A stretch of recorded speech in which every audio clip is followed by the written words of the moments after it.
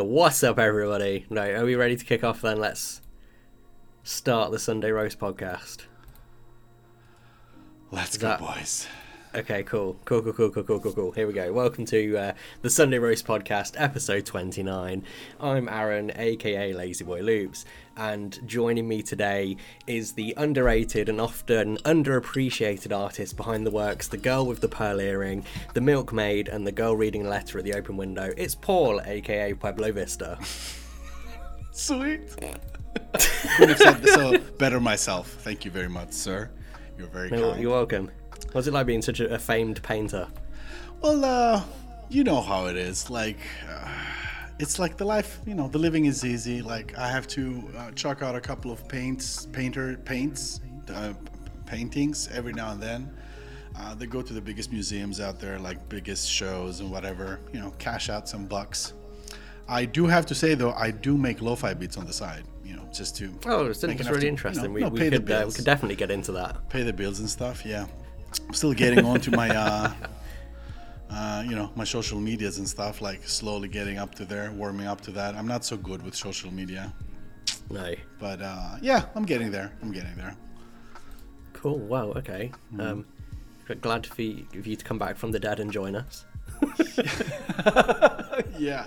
Imagine someone from like the 1800s just coming along being, bless up, my G.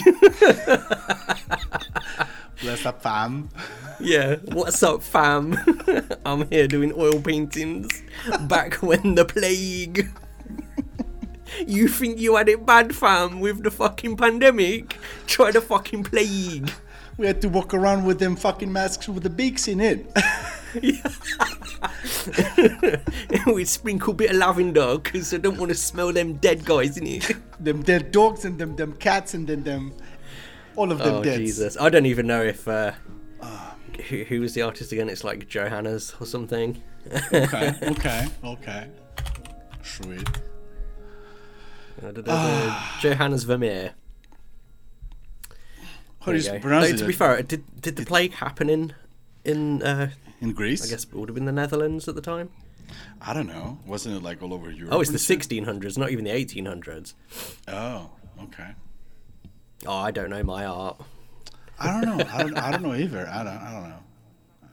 I guess it was like famine was all over the place back in the day, like along with the plague and all that other shit. So I suppose. Yeah. The first section of the Dutch Golden Age, as it's called, was characterized by the 80 Years' War. Okay. Welcome to the new refined history podcast, guys. Hey, you gotta come on. You gotta learn some shit. Exactly. It's not all about like fucking shit talking and tea and stuff up in this. I mean, a lo-fi podcast? You're fucking joking? You're fucking serious? Like, what the fuck? Yeah, we talk about the finer things now. It's about Renaissance art, and it's gonna be like about art, especially paintings and painters, fine wine, fine dining, table manners, that kind of shit. Aristocrat stuff. Yeah, you always drink with your pinky out. Yeah, always. You know the story behind the pinky, right? No. Oh, you don't? Really? No. I've been dying to say that to somebody. Oh, God. So, back in the day, like, what was it, like 1640, whatever, hundreds something, a lot of people, nowadays, would might drink something, make fun, you'd be like, point out the pinky thing. However... Tastefully with a fucking vape. Exactly, yeah. However, the whole pinky thing was that because back in the day, incest was a thing. And a telltale sign of incest, or what was it? Not psoriasis, but some sort of like an STD, or not the bubonic plague, like something else. Like you had the sick. No. What is it? Like very famous STD, like fuck, not the crabs. Oh, for fuck's sake. Anyway, Syphilis, yes, exactly. Oh. So a telltale sign of syphilis was sort of like, if it was in let's say an advanced stage, would be atrophy of limbs, or if you don't, something would go wrong with the nervous system as well. And one of the first limbs, or let's say, part of the limbs that would go dead would be like your pinky. So this sort of like drinking with just the pinky out was just actually a telltale sign of syphilis, not some sort of like a posh thing I'm you just do seeing it now. So it's called the syphilis finger. If you'd seen somebody fucking drinking like that, it's like, oh shit, you just need to move out. That guy was fucking sick. So it was one commonly held belief is that the court of Louis XIV in the 17th century Paris was so rife with syphilis that a symptom became a sign of the upper class. One thing syphilis does is damage the joints of your fingers. After a few years, you're no longer able to bend your pinky finger. And the internet has come together because we only share facts in this fucking podcast. Exactly. More history facts. Exactly. No, but let's jump into some topics that people might actually genuinely be interested. Three people that are listening live right now. I can't say I'm mad about the fact of syphilis finger. Like, I came with Dutch Golden Era, you came with syphilis finger. Like, that's it. There's no podcast quite like it. Exactly. Like, you learned something in this podcast. I mean, might as well take the syphilis finger thing to your friends. It's definitely a conversation starter when it comes to parties. Yeah. So you just see someone raising their pinky and you're like, syphilis? You see somebody drinking like that, you're like, oh, shit. Right. Anyway, so let's kick off to something interesting. So earlier this week, I think I saw this via one of the kind of like music industry newsletters that I get every so often, and it was 10 controversial predictions for the music business in 2023. So I thought we'd quickly run through some of what these controversial opinions are, because I'm going to be completely honest, I don't think they're that controversial. I think it's weirdly quite accurate as to what we could be seeing within the music industry as a whole. So like kind of jumping straight into it, the first thing they're talking about is TikTok, obviously. And how it's going to get banned. So it's going to get banned in America. That's kind of been a talk within the tech scene for a while, because of ByteDance, the company behind TikTok, and its, I suppose, affiliation with the Chinese Communist Party. Again, I don't know the full history or details of that, but the US has been kind of lobbying to ban TikTok in that country for a long time.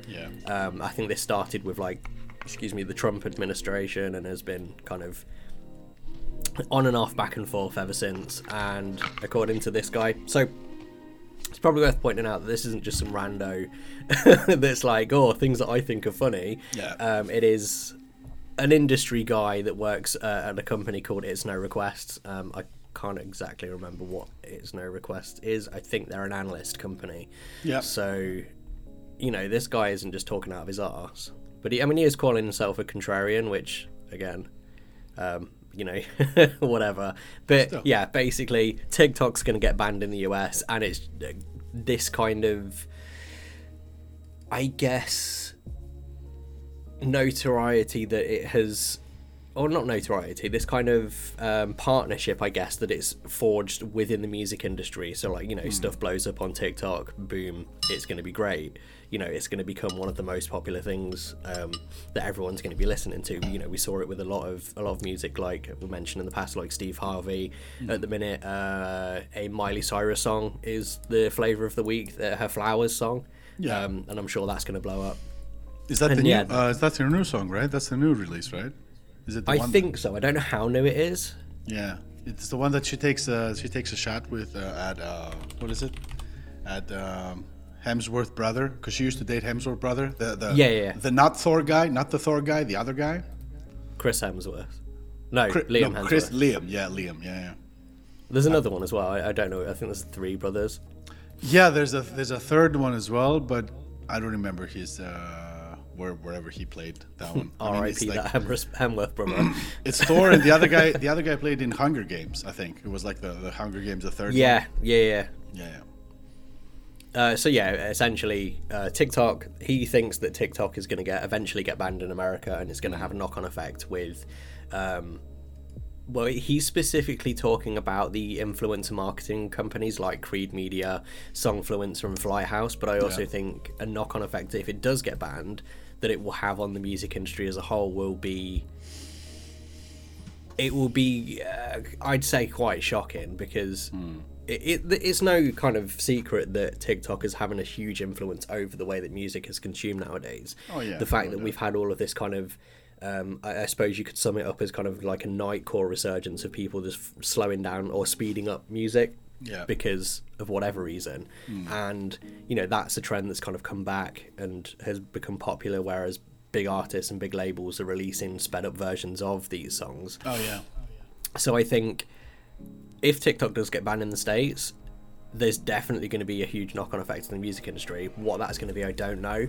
We might go back a couple of decades to major labels having more of a say and influence over what's popular again, because I kind of feel like TikTok has been an outlier that's allowed, I guess, smaller independent artists to kind of blow up, or more kind of experimental stuff that may have been overlooked by A&Rs at bigger labels, and now they're kind of noticing because of the way that they're being picked up.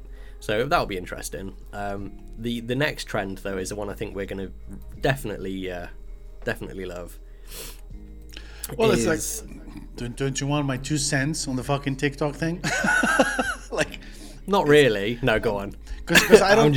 I don't think, like, I definitely agree to a certain extent to the prediction. Yeah. However, the other thing is, like, it's TikTok is a too big to fail company. You know what I mean? Like, it's too much. Like, I definitely see it, because there's also, like, discussions of banning that kind of stuff, banning TikTok. Yeah. In Europe as well, not just the US. Because if it's US is offended about the whole privacy thing or whatnot, in Europe things are a lot worse. Europe, including UK and Switzerland, of course, even though you guys are not in Europe anymore, technically. But there's definitely discussions on banning that stuff here, but I just don't see that. Even though it's, like, very logical to assume so, I think there's too much at play, especially monetary wise, to actually ban something like that. Like, the biggest thing is, like, what I would have expected for TikTok to happen, maybe to differentiate it, would be to make it more to basically filter out content that is not as educational, because basically the Chinese TikTok has nothing to do with European TikTok or even US TikTok. Like, in China, and you can easily check that with a VPN, 90% of the content is educational. Like, you would see how to make things, how to build things, how to cook things, like stuff that the Communist Party would like to push, content that they want to push towards their younger generations, they say, to make them a little bit more productive than, I don't know, fucking TikTok dances and, that kind of shit.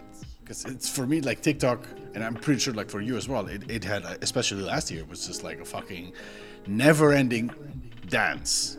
It was like it was like just the dance song for me. Like, I would see people dance all the time and shit like that, and I just got that's really interesting. Boring. Yeah, man. We discuss about the differences, like the stuff that you end up on your feed and the stuff that end up in my feed, and I don't even follow anybody. Yeah. So it's, like, pretty interesting to see that as well. So I don't know. But anyway, I guess that's my 2 cents on that. Like, I definitely see the reasons why TikTok can be banned, but at the same time, it's like a too big to fail thing. The next one, which is, like you said as well, is, like, very interesting for everybody. We definitely saw, like, a huge wave of AI flooding all the artworks and all the visuals that have to do with anything. I think this was, like, a huge relief for lo-fi labels. We stopped Googling our images or comments. And now the illustrators that were hired got fucking sacked. We stopped tracing illustrations of other people, and now we can just, like, focus on our own shit. So, I mean, I'm not gonna lie. Like, I shared with you a bunch of shit, like, over the last week that I was, like, really impressed. I mean, I only went on Midjourney, like when it first started back in the day, but I really went balls deep that past week, and I was like, that version 4 of Midjourney is really impressive. I'm not gonna say from what the stuff that it produces, because I'm pretty sure that by now, with the amount of requests it has been getting for the past, I don't know, year or so, it has learned a lot. And I know this is like the fuck you point for you not using that. So yeah. You don't want the machines to learn. I'm with you there. No, it's I just not can't necessarily resist about it. that. It's so nice. Like, it's really insane that the shit that comes out. Oh my god. No, it's not necessarily about like machines learning and overtaking the human race. It's more about the way that the AI training has been developed, and that was kind of a controversy that was at the end of last year, which was a lot of artists were finding that their art was being used as AI training. So I was naive to begin, like when DALL-E first came out, to think, oh yeah, I can just plug in some numbers, some words, and a machine will generate some art for me, like just out of nothing.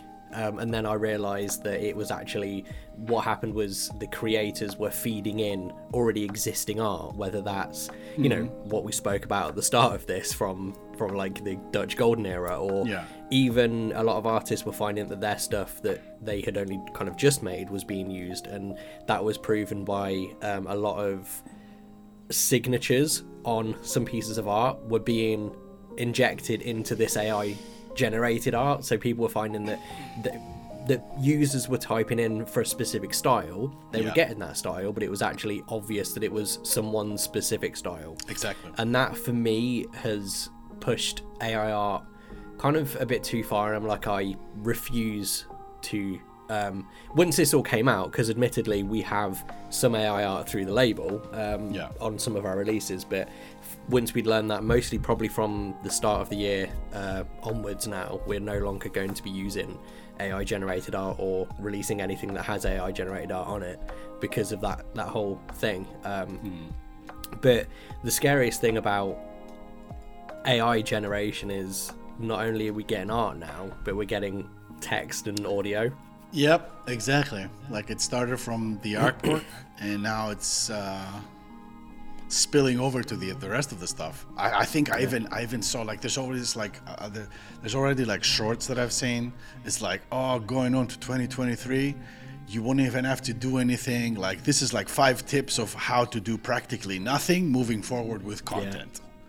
And it's like, go to this website, type this thingy, like, which is like the text AI, the Chat GBT or GPT, I think. Chat GPT, yeah. Get a script of something, and then go to the other side and get the voiceover AI to narrate through the thing, and then go get this randomly generated video on YouTube and whatever, and ta-da! You have. And have you seen what Nvidia has recently just released?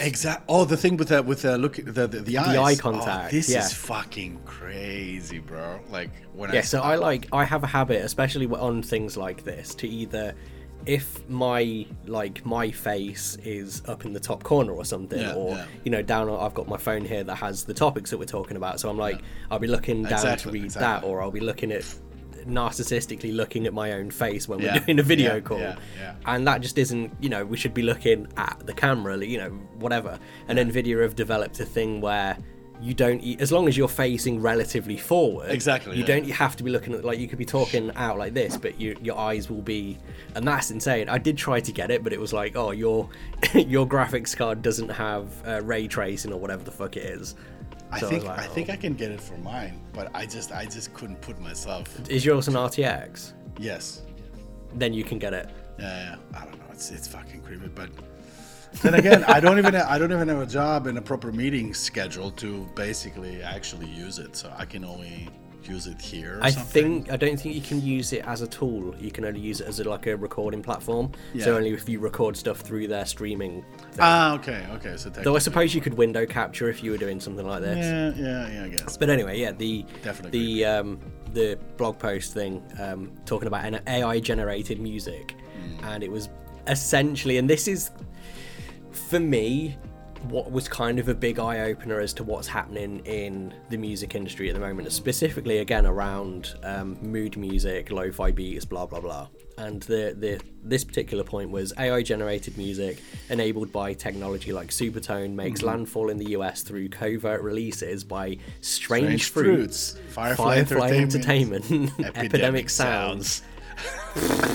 I mean, when I got this link, when you sent me that link, and I just read those 3 names there, I'm like, I just felt I'm not the crazy person anymore.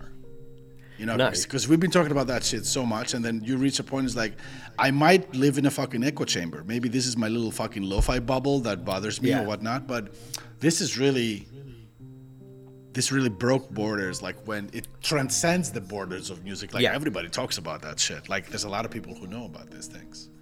That was I think the eye opener for me, that it isn't just us that are sitting here being like, oh, Spotify with their fake artists. Like, exactly. This is an analyst that has no ties to the fucking lo-fi scene at all. Exactly. Being like, I see a time where Strange Fruits, Firefly Entertainment, Epidemic Sounds are going to be utilizing AI-generated music.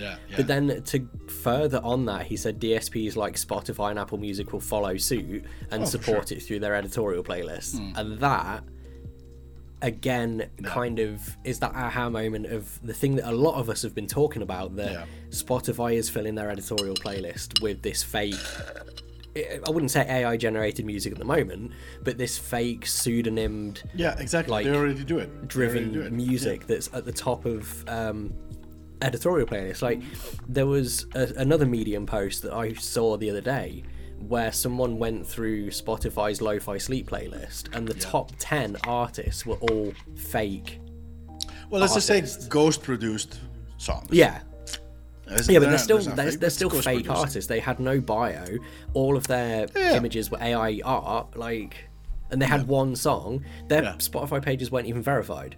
Yeah, exactly. Which means ghost producing and this is the point that that this particular post made, was that if their Spotify page isn't verified, that means they don't have access to Spotify for Artists. Exactly. So how have they managed to even pitch to editorial to get put on Spotify's editorial playlists? That's the and the you look at the assumption. liner notes, and it doesn't say a label or anything. It doesn't say Firefly Music. It just says like their artist name, and that is that's the spookiest thing. It's like like maybe Firefly, Strange Fruits, whatever, have become conscious that we all, you know, the industry knows, so how can we do it so they don't? Okay, we can just put in the liner notes that it's copyright their own stuff, so it looks like an independent release. The only thing they're all seeing is that we, you know, when we first released our music, we're kind of fighting quickly to get our Spotify for Artists, so we can either, you know, at least look at our statistics or try and pitch ahead of time. But yeah, no, that's the scariest thing. And I think the fact that this post from an analyst is saying that this is something that's going to happen in future, when I feel like I'd say we're halfway there anyway. Oh yeah, for sure. Well, let's just say we're not that far away from that. I'm pretty sure it's definitely going to happen before summer. I'm pretty sure we're going to start seeing signs of it before summer, and then after summer it's going to go balls deep. I'm not against it. The only thing that would have like a big question mark over it would be if Apple is going to follow suit, because so far Apple hasn't really followed suit in that. Or if they do, we don't really notice it that much. It's not that obvious. But I think some of the checks that I've done with, you know, releases that you see on Spotify featured on those playlists from these ghost produced artists, you don't see them on Apple Music. No. And the ones that you see, they don't really get any exposure. They're just out there being released. No. And I think that kind of proves the difference between Spotify and Apple Music, though. Yeah. Because, I mean, if you look at it this way, Spotify has about 30 to 40 lo-fi steering playlists. Yeah. Well, let's just say they made at least 30 new ones the past 8 to 12 months. Like before that, it was like nothing. I think Spotify totals are having maybe around about 100 lo-fi genre playlists. Yeah. Apple Music has 4, and they are heavily curated as well. Yeah. That's the only difference that I will see between Spotify and Apple Music. Whether there is some sort of like Spotify has with Apple Music is something that I can't say. Some may disagree, but whatever. I think Apple Music's a lot more of a difficult it's more of DSP a black box to break into yeah, with editorial. Definitely. Whereas Spotify has been relatively simple.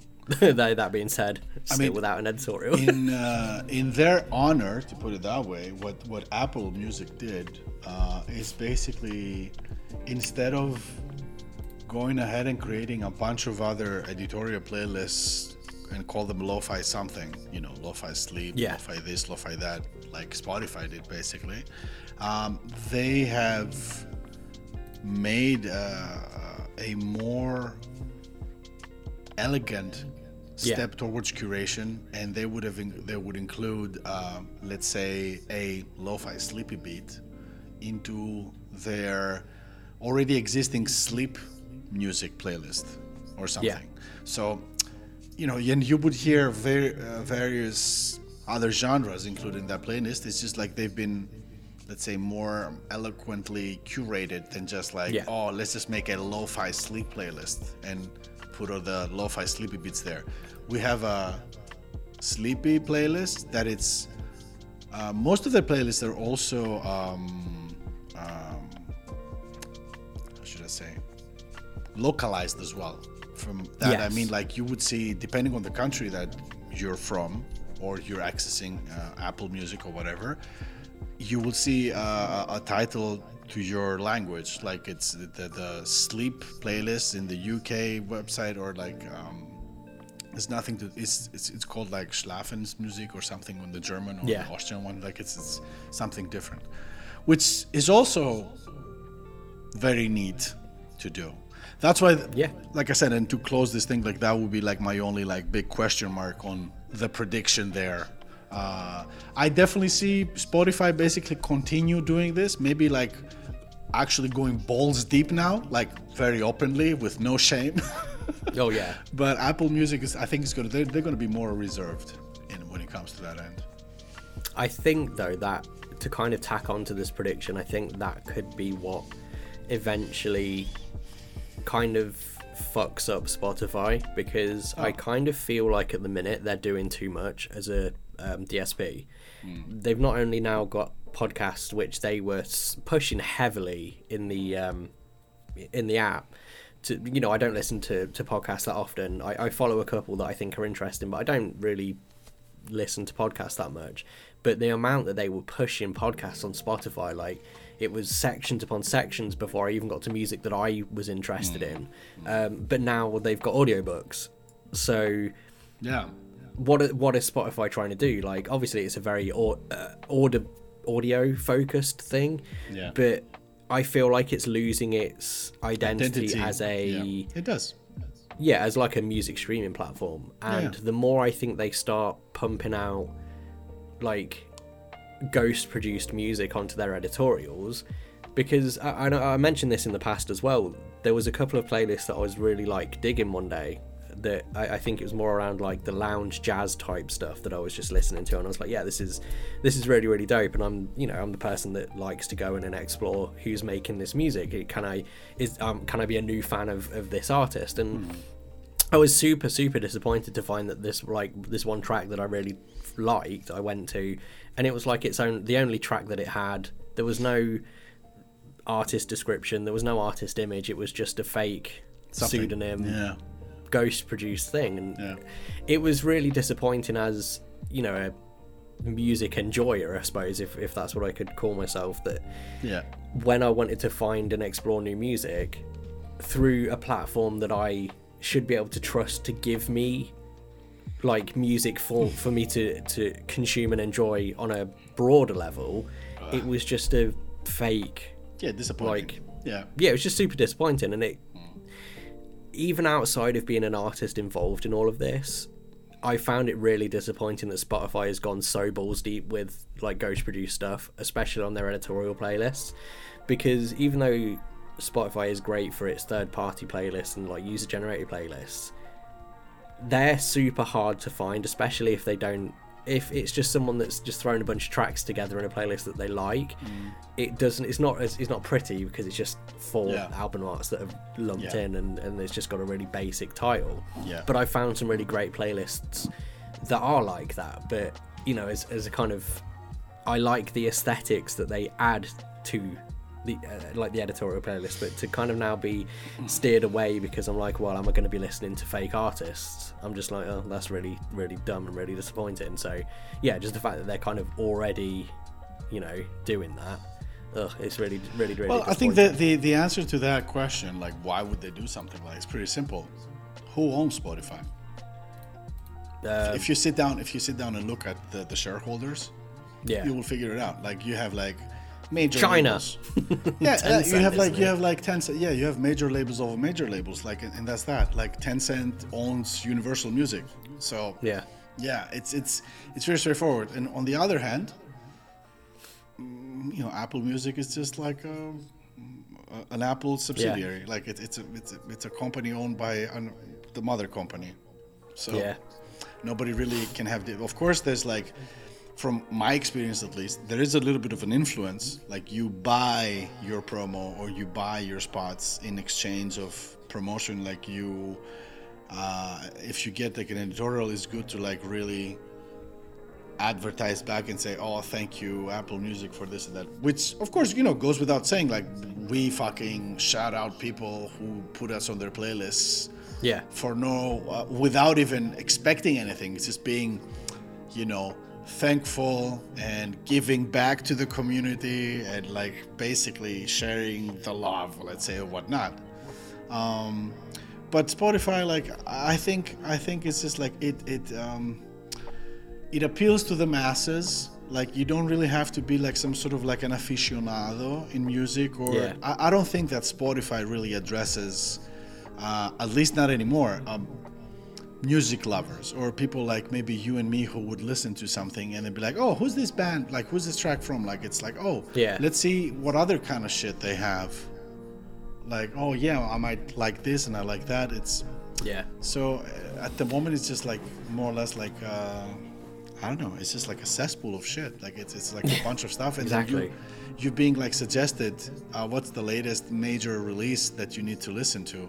I mean, I'm not going to mention the Charlie Puth example like for the nth time again. So it is what it is. I mean, I never thought I would say that, but 2023, January 29th, I think that YouTube has actually a better suggestion system than fucking Spotify at the moment. Like, the related videos are more relatable than the stuff that Spotify might suggest to you. Like, it's, if I'm listening to like some so fucking like lo-fi mix, I will continue listening to lo-fi mixes for foreseeable future on YouTube for at least 20 hours.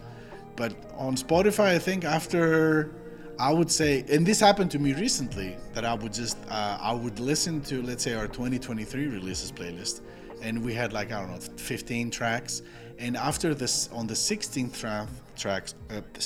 track onward, I think there was some lo-fi stuff, and after like 5 or 7 tracks, it went into some sort of fucking obscure hip hop, and then eventually I heard like Sam Smith. Like, I heard the what is a it? journey. Is it the Body Shop? Yeah. You know? This one. I was like, what? It's like, I was basically like, you know, background music just playing, and then it's like, it's like, whoa. It's like, who pressed that? Like, what happened? Yeah. So yeah, good job, Spotify. Yeah, I mean, if Apple Music had a similar UI and a UX to Spotify, I would jump ship. Like, genuinely, I would jump ship. But the simple fact that Apple and their app and just the whole ecosystem of Apple Music is just so janky and so clunky, I just couldn't. There's a lot that I'm really not. We have an interesting. I just didn't vibe with it. Sorry, we have an interesting question in the chat because this is like a live podcast. Rakase, please correct me if I'm wrong, says, question to you guys: do you guys think that some label or persons have direct contact with Spotify curators for editorial playlists? Let me just say this: I got this. We don't think, we know. It's a fact. It's a known fact for short a while answer, now. yes. So the short answer is just yes. Some labels do. Some persons and labels, yeah, they do. It's really, I guess there's probably going to be a follow-up question, like tell me who to get into contact or something. That would be like also like an easy answer. I'm pretty sure like LinkedIn or whatever is your best resource to there find people. There is a specific job role exactly. at Spotify that is specifically designed for kind of those relations between artists and labels. I can say that for a fact because like when I was working with Universal Music, like you can count on major labels having direct access because like we said earlier, especially when it comes to Spotify, because I'm pretty sure it's mentioned Spotify, they're part of the shareholding, so there's a lot of exchange and back and forth. I mean, examples like that we saw it, when was it, like 2-3 years ago when Drake dropped his album, then you would fire up Spotify and it was like Drake's face everywhere, and this created not only like a wave of reactions, not only from the press, but also from major artists, like other artists in the hip hop. So it was like, what the fuck? Like, we have major deals and we signed with Universal or whatever. Like, why isn't our face in every time we launch a new album or something? So yeah, good times. Well, that's actually that you said that. There was a snippet from the Cheat Code podcast this week, I think, where they were doing their like question and answers thing, which was how I'm a part of a label, how do I get noticed and get pushed more? And their response to that was something along the lines of like networking and essentially just schmoozing. Brown nosed the shit out of them. Like, make sure that you're always at network mixers, make sure that you're always at launch parties, make sure that you're always kind of, and this is kind of me paraphrasing now, like, make sure that you are always at the places that these people that are supposed to look after you at these labels are. Make sure that you're, I guess it could be as cheesy as like finding out birthdays and being the first person to wish them a happy birthday, like that sort of shit. It is just brown nosing the shit out of people that gets. And that it didn't surprise me that that's something that Drake would do. Yeah. So, that's why. But yeah, it was. Short answer, yes.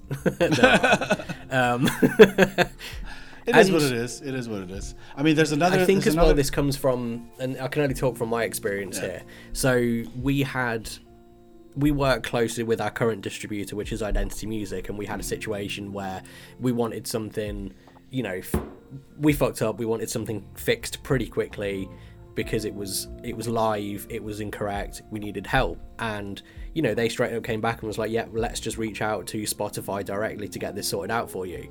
And within 5 hours, it was fixed, it was done. We were given the criteria that we needed to have to fix that, and the situation was done because they had that direct link with Spotify. And this can come through, to answer that question, yes, maybe both directly, but also maybe indirectly through the distributor that they're working with, because, the way that they all work, there has to be someone at Spotify to help with shit if stuff goes wrong. And, this week, Fall Out Boy, they released another new song on their album, and that got fucked up. It was released as track 2, but that wasn't the track's name. So everywhere on every streaming service, it was track 2. Oh shit! But then within like an hour, it was fixed. They'd named the song, but because everyone spotted it and everyone was tweeting about it, they've they've taken it in jest, and they're like, here's some merch for the album that will say track 2. Oh, nice. Okay. So they kind of leverage that, but not just major labels. That there, yes is to kind of reiterate that answer. Yeah. I mean, we talked so much in this past 2 years that we're doing the podcast about it, and who's doing the curating or whatever. So not to beat my own, not to tap myself in the back, but there's like plenty of episodes, like especially from last year, that we talked about the who is who and whatever happens and who's doing what. So just go listen to the previous episodes. I think it's like, I would say episodes 5 to 7, 8 or something, like where we like really had a lot of tea to share with that stuff. And it was like when, I don't remember the exact episode when it was like for me, when I started basically shared the insights when it came to the Universal thing. But this, I did mention it extensively there too. Yeah. But anyway, let's run through the rest of these things for each week. I knew this particular topic was going to take us. Welcome to the music business, guys. Quick, like I'm just gonna say, okay, I'm just gonna read through the answer because, like, shout outs. That's what I thought, because I'm only getting out of the editorial when I'm releasing with labels. When I release independently, I'm not added even if I'm. Yeah, like, dude, like to put a semicolon on this topic, I think is that and I've mentioned it before as well, and Aaron, you mentioned that too, is that the best thing when it comes to submitting for editorial consideration, I wouldn't do it.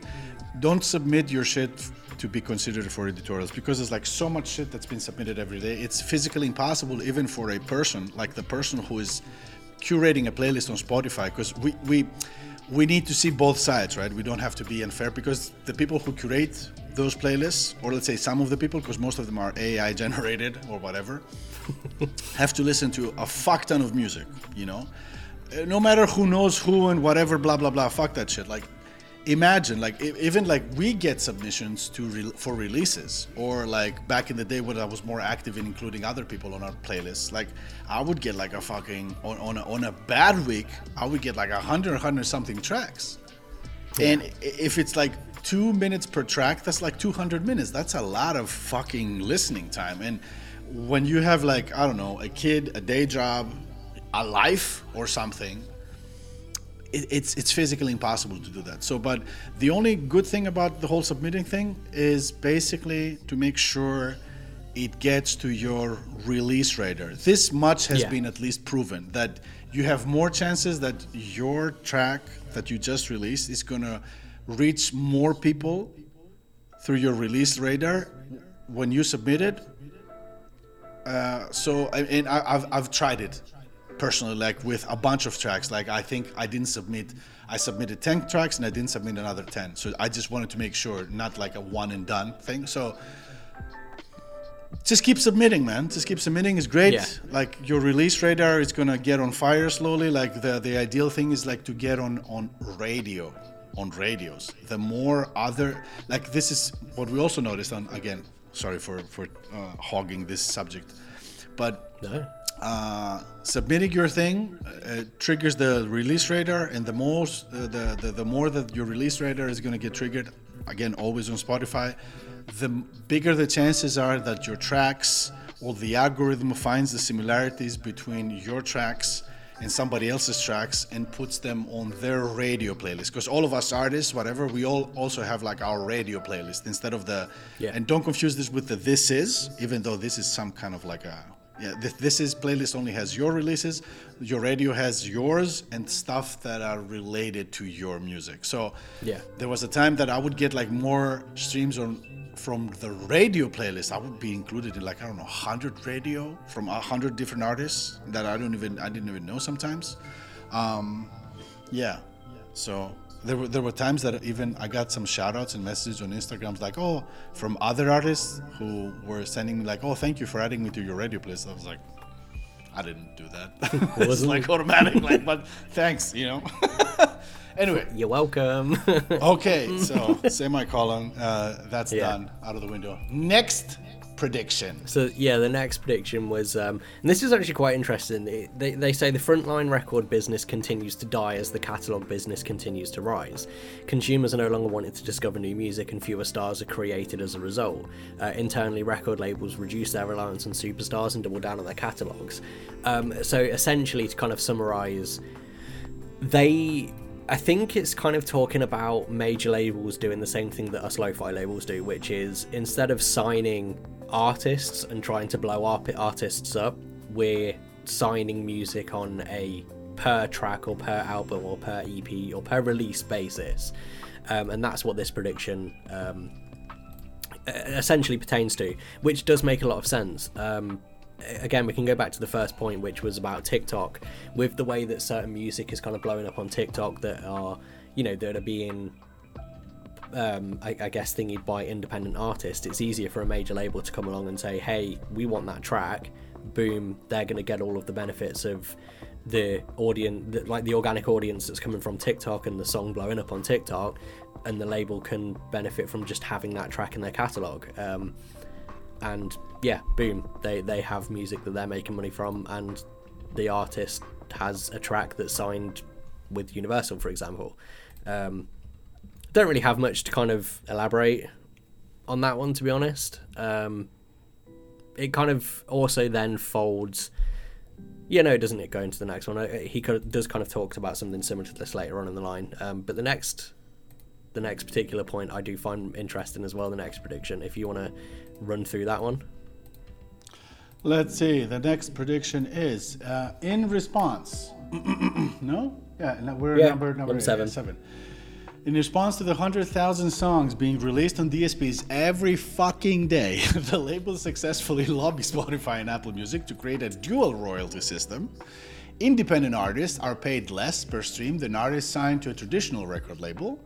The labels implement this in the short term to counteract their declining stream share. Yeah. Aren't they kind of doing that anyway? Exactly. I mean,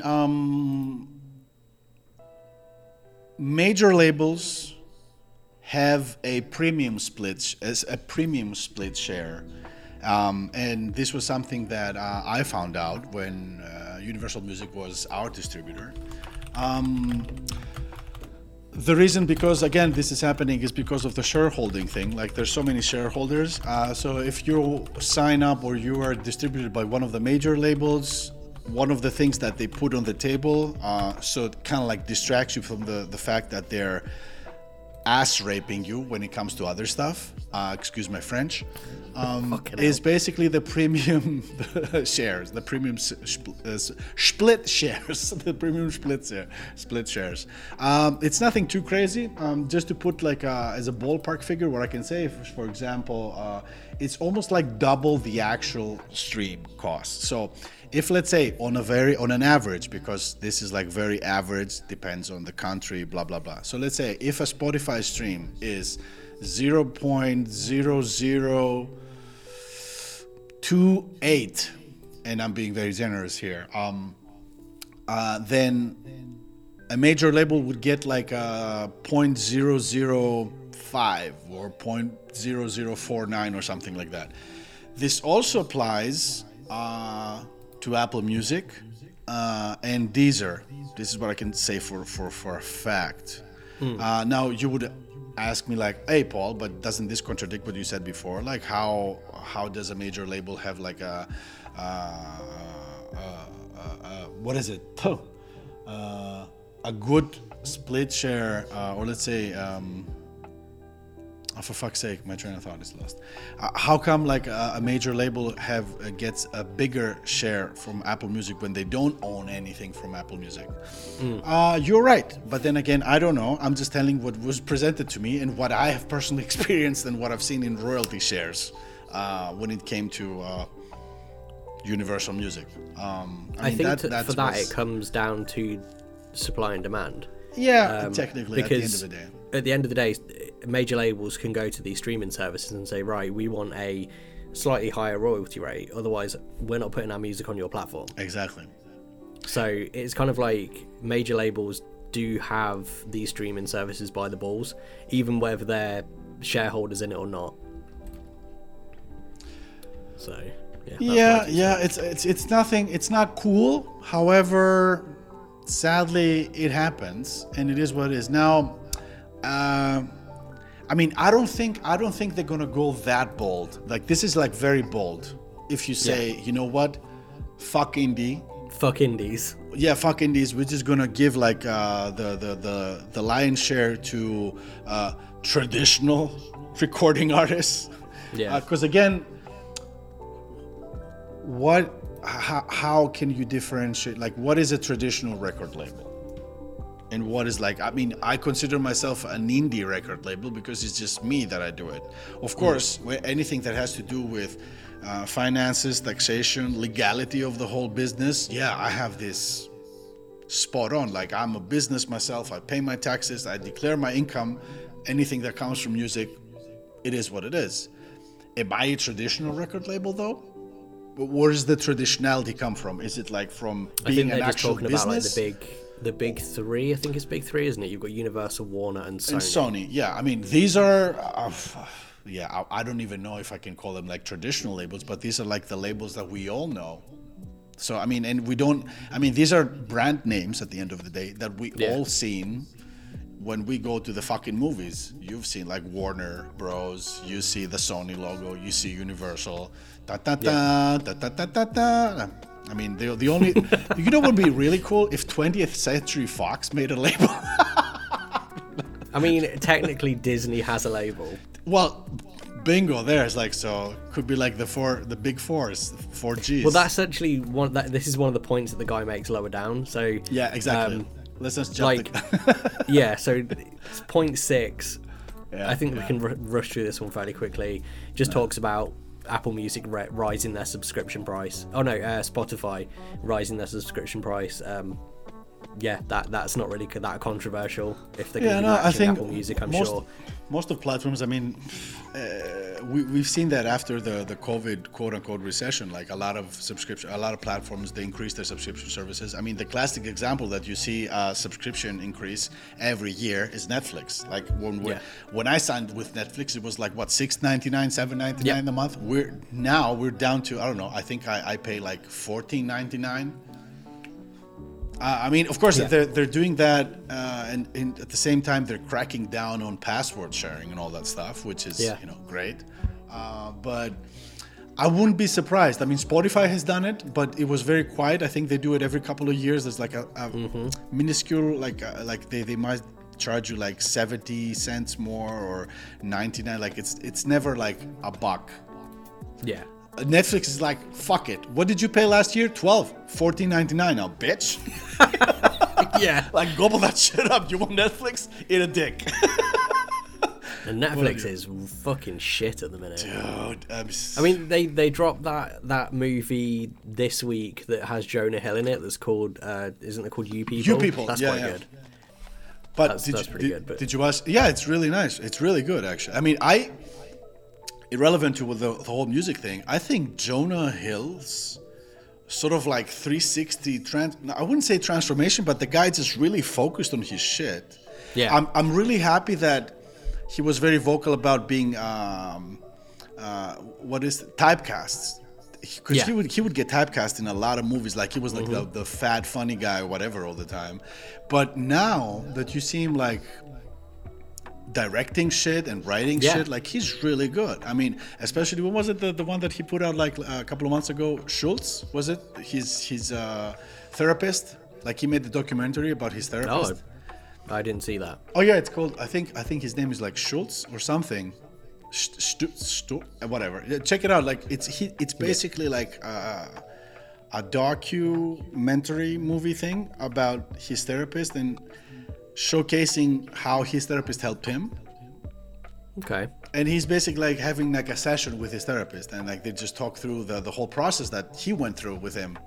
I was like, fuck, this is like, I mean, I watched this, it's like really, and I've been in therapy, and this is like the most helpful shit that I've watched. Like, and it was like, well, $14.99 basically. Well worth the $14.99. Yeah, the best $15 So yeah, no paid. surprise there. Subscriptions going up. But anyway, Point 5 again talks about TikTok, and under threat of the government, they try to launch Resso again, which is their own version, essentially another new DSP. Yes. But they fail, or he predicts that they'll fail because they won't be able to get the licenses from Sony, Warner, and UMG. Well, I'm not gonna lie. Like I saw that on last month's revenue share, like basically the split down from Resso.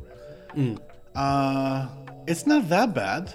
Well, I think the first time when they first launched, like I'm just trying to pull up the stats now, to be honest, because I don't know when they launched. I think in September or something. It's been a while. Yeah. They launched this September. Was it September? Yeah. I mean, so far, what I can say is this: like, it's basically I've made, or should I go before that? Let me just click on August and refresh it. It's been before that. Okay, I'm just gonna go June just to make sure. Be like as transparent as I can for our folks. Okay, so the earliest I can find is July. So from July until today, December, this is like 4 months. No, more than 4 months. Sorry, July, August, September. No, but apparently, anyway. So 150,000 streams and the revenue was $134.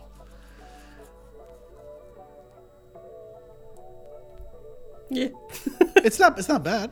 It's almost like $1 per mil per thousand something per thousand streams. A little bit less than that, but yeah, like I don't know. Because I was like, what is that, the Resso thing? And then I just Googled it and I figured I was like, oh, that's interesting. Yeah. But it would be, I would just say this, to add to this prediction, I don't know. I wouldn't even say that I'm on the fence. It's very, at this point, it's very irrelevant or not as relatable or insignificant. I think at the minute, Spotify definitely has dominance over the music streaming business. Yeah. And even the fact that Apple Music are doing okay, but I would say they're struggling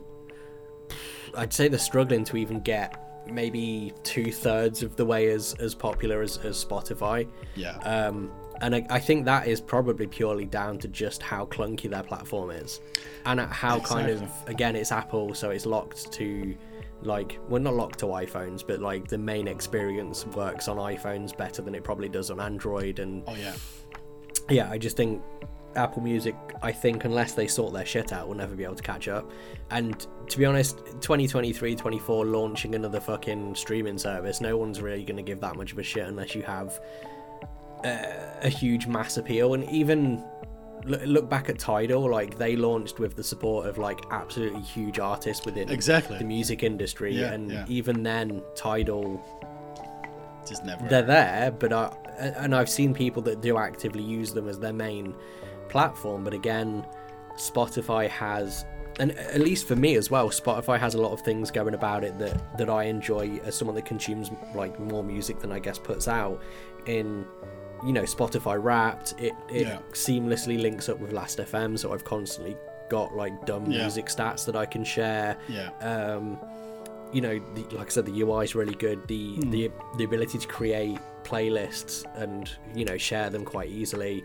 All of that kind of is what Spotify kind of has going for it, and you know, it'd be sad for them to kind of ruin it, which I feel like is what they're sort of doing by pushing a lot more shit out there than they need to be. But speaking of Spotify, go on. No, I think at the end of the day, it's an ease of use thing. Like, get to whatever you need to get to the piece of information as soon as possible and as seamlessly as possible. Like, it's a very nicely put application, whether it's on the phone or whatever. Like, it's very cohesive. With Apple Music, like you said before, it runs better on an iOS device.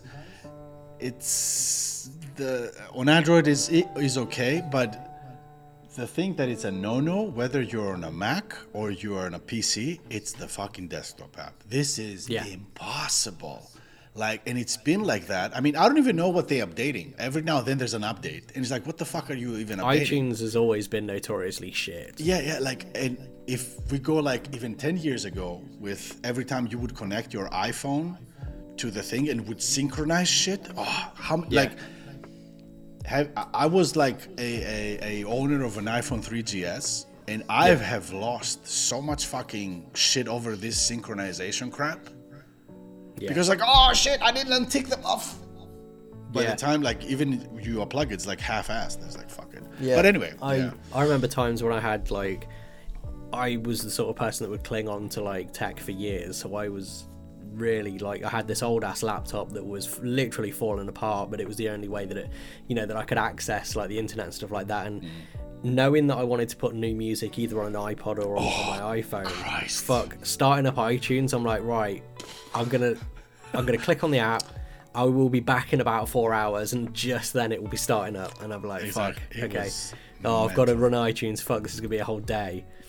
It was mental. The fact that it's kind of still like that though. Yeah, like I think the only difference that happened through the past 10, 15 years is that it fires up a little bit faster on a Mac OS machine rather than a PC. But then that's that. Okay, moving down to number 4. So in an effort to increase security for its users, Spotify rolls out the ability for regular users to implement 2FA on their accounts. This cuts down on streaming fraud and user account hacking. 2FA for regular accounts remains the most liked thread on Spotify's community forums today. Yeah, this has been like now, haven't they just launched that? They did, yeah, they did. I think it was but wasn't it just for artists? It was for artists, wasn't it? It was for artists, yeah. I mean, God forbid they do this to users. Oh my God. Well, yeah, all of the fucking playlists and stuff that. Yeah. It was a little bit of a fuckery, to be honest. Like this has been, we've seen this happen. Thankfully, this has been happening less and less. So somehow they have kind of cracked down to the security, because we've seen a lot of, let's say, profiles getting hacked. The standard thing that we saw and. Is basically as soon as you get your user profile verified, hopefully you have like a distributor or somebody who knows somebody again on Spotify and can do that for you, then you significantly decrease the chances of somebody hacking your profile. And I'm not saying it's impossible, because I've seen it happen once or twice on verified profiles. However, recovering the profile was fast-tracked rather than if you have just a simple profile. And there had been situations where people would get hacked, people would be blackmailed, would be forced to get their profiles, to sell their profiles, otherwise they would get botted negatively, shit like that. Yeah, I mean, people were targeted. Yeah. I've seen on I think it's like the Spotify subreddit, and this was more a little while ago. There's a lot less of those types of posts now, but of people that are finding all of them, like people just playing music through their Spotify accounts. Yeah. That aren't, like, they'll be playing something, then it will change to something completely different that they didn't put on. Yeah. And it will be because someone has their password. There are sites it doesn't take too long to find. I mean, you could probably just type in Google like buy Spotify account, and you'll be able to buy or at least get access to a like hacked Spotify account so you can like stream for free, and that's how this kind of stuff happens. And it's insane. I think that if they did lock down accounts with 2FA, that again will be quite an interesting change for the streaming industry. On another note, you would have assumed that being on the tech business, because it's a tech company, right, you would have provided a 2FA option for any user, the same that the Google does, or Windows, or Apple Music, or whatever. Like it's a standard thing. It's a standard. It's a standard in the industry right now. Why wouldn't you apply it? Like you can just roll it out universally, and the next time there's a new update, you can prompt the user with that question: do you want to include this in your whatever? I mean, I would do it. I mean, even like the average user, I've seen that, for example, when Google, for example, rolled out the 2FA thing, people like my dad, who's like in his 70s now, when he saw it, he was like, fuck it, I'm gonna add my phone number to make sure that if somebody tries to access my phone, I get an SMS at least. And then if that person wants to continue getting access to my account, he has to put down my phone number, or he has to have access to my fucking SIM card on my phone, which makes it even more difficult. But I know that a lot of people are like, oh my God, I don't want to give my number, blah, blah, blah. So, yeah, whatever. So you use the Authenticator app. Or that. There's multiple authenticator apps nowadays as well, so, take your pick. That's the fucking worst, though, when you fucking have to change your phone and you forget that if you change your phone and format the old one and send it, or like throw it away or whatever, and you forget to swap it over, and you're like, oh Yep. no. Thankfully, we've come a long way when it comes to data migration between phones and even brands, phone brands. Like, it used to be a time that, I mean, God forbid you wanted to move from iOS to Android or vice versa. This would have been like a fucking, like, this will consume a month out of your life. Just imagine everything. But nowadays, I think, I mean, at least I've seen it like through, if you have, of course, like from the same brand to the same brand is seamless, but me changing now from like a OnePlus to a Samsung, and then from a Samsung back to OnePlus, it was like pretty dope. But anyway, besides the point, number 3. Artists and teams who were unable to build a real music business in Web 2.0 will be unable to build a sustainable business in Web 3.0.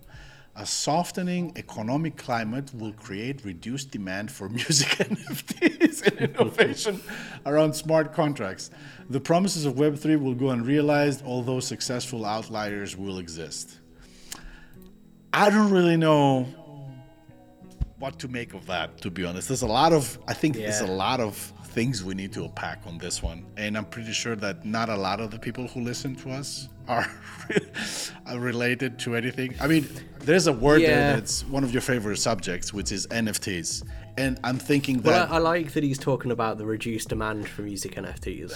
This has been, I think the whole music NFTs thing has been in decline from the very first day that it was mentioned. Like, nobody really gave two fucks about music NFTs, especially, let's say, the people in our instrumental genre, whatever. Like, everybody thought that this was like the next best bandwagon to get on board. It's like, sell your music, like sleepy lo-fi NFTs or whatever. But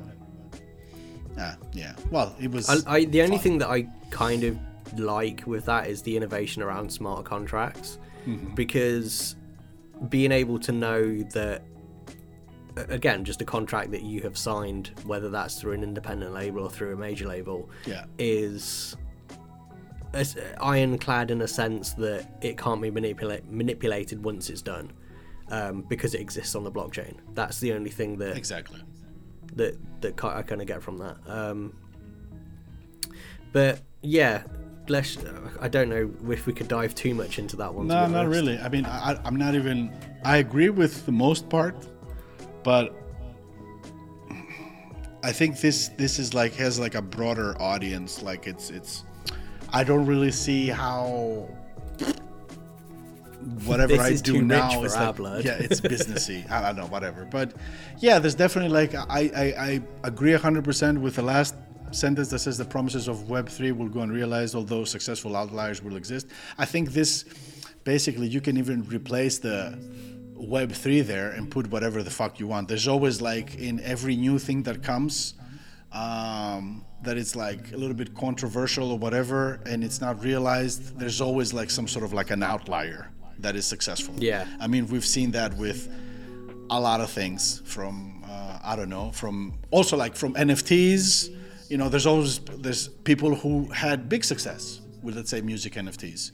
Not only like major artists, but also like maybe smaller artists or smaller indies or whatever. We saw that also with other stuff, like what is like presence on social media applications or whatever. Like, you know, there's always some people that figure it out. There's always some other people who don't. And the funny thing is like, everybody does it. And at the end of the day, it's like, it's all about, what is it about? Anyway. Fuck, you know, the internet is a tool of the last devil. Couple of points. Yeah. Anyway. So for number 2, searchable user-generated content, specifically user-generated playlists on Spotify and Apple Music, will become increasingly more valuable as TikTok loses steam and fails to drive consumption. Internally, labels will be allocating budgets to covertly acquire popular user playlists, and playlist companies, given 50 to 60% of listening on Spotify solely through listener playlists. What is old becomes new again. I mean, that is a practice that's been happening. That's a hot pick. That's a hot pick.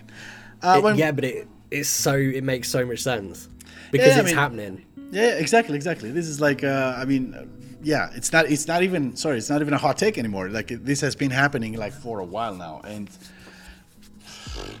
maybe especially maybe within if, like, the independent music scene, we both of us have seen that there are labels, especially in our community as well, that have purchased accounts or acquired popular user playlists and company. I wouldn't necessarily say companies, but have purchased popular playlists or user accounts. Yeah, and repurpose them basically. And repurpose them. I gave that whole fun example on Twitter of that one that purchased a user account and repurposed it as lo-fi, despite it being a Latinx something.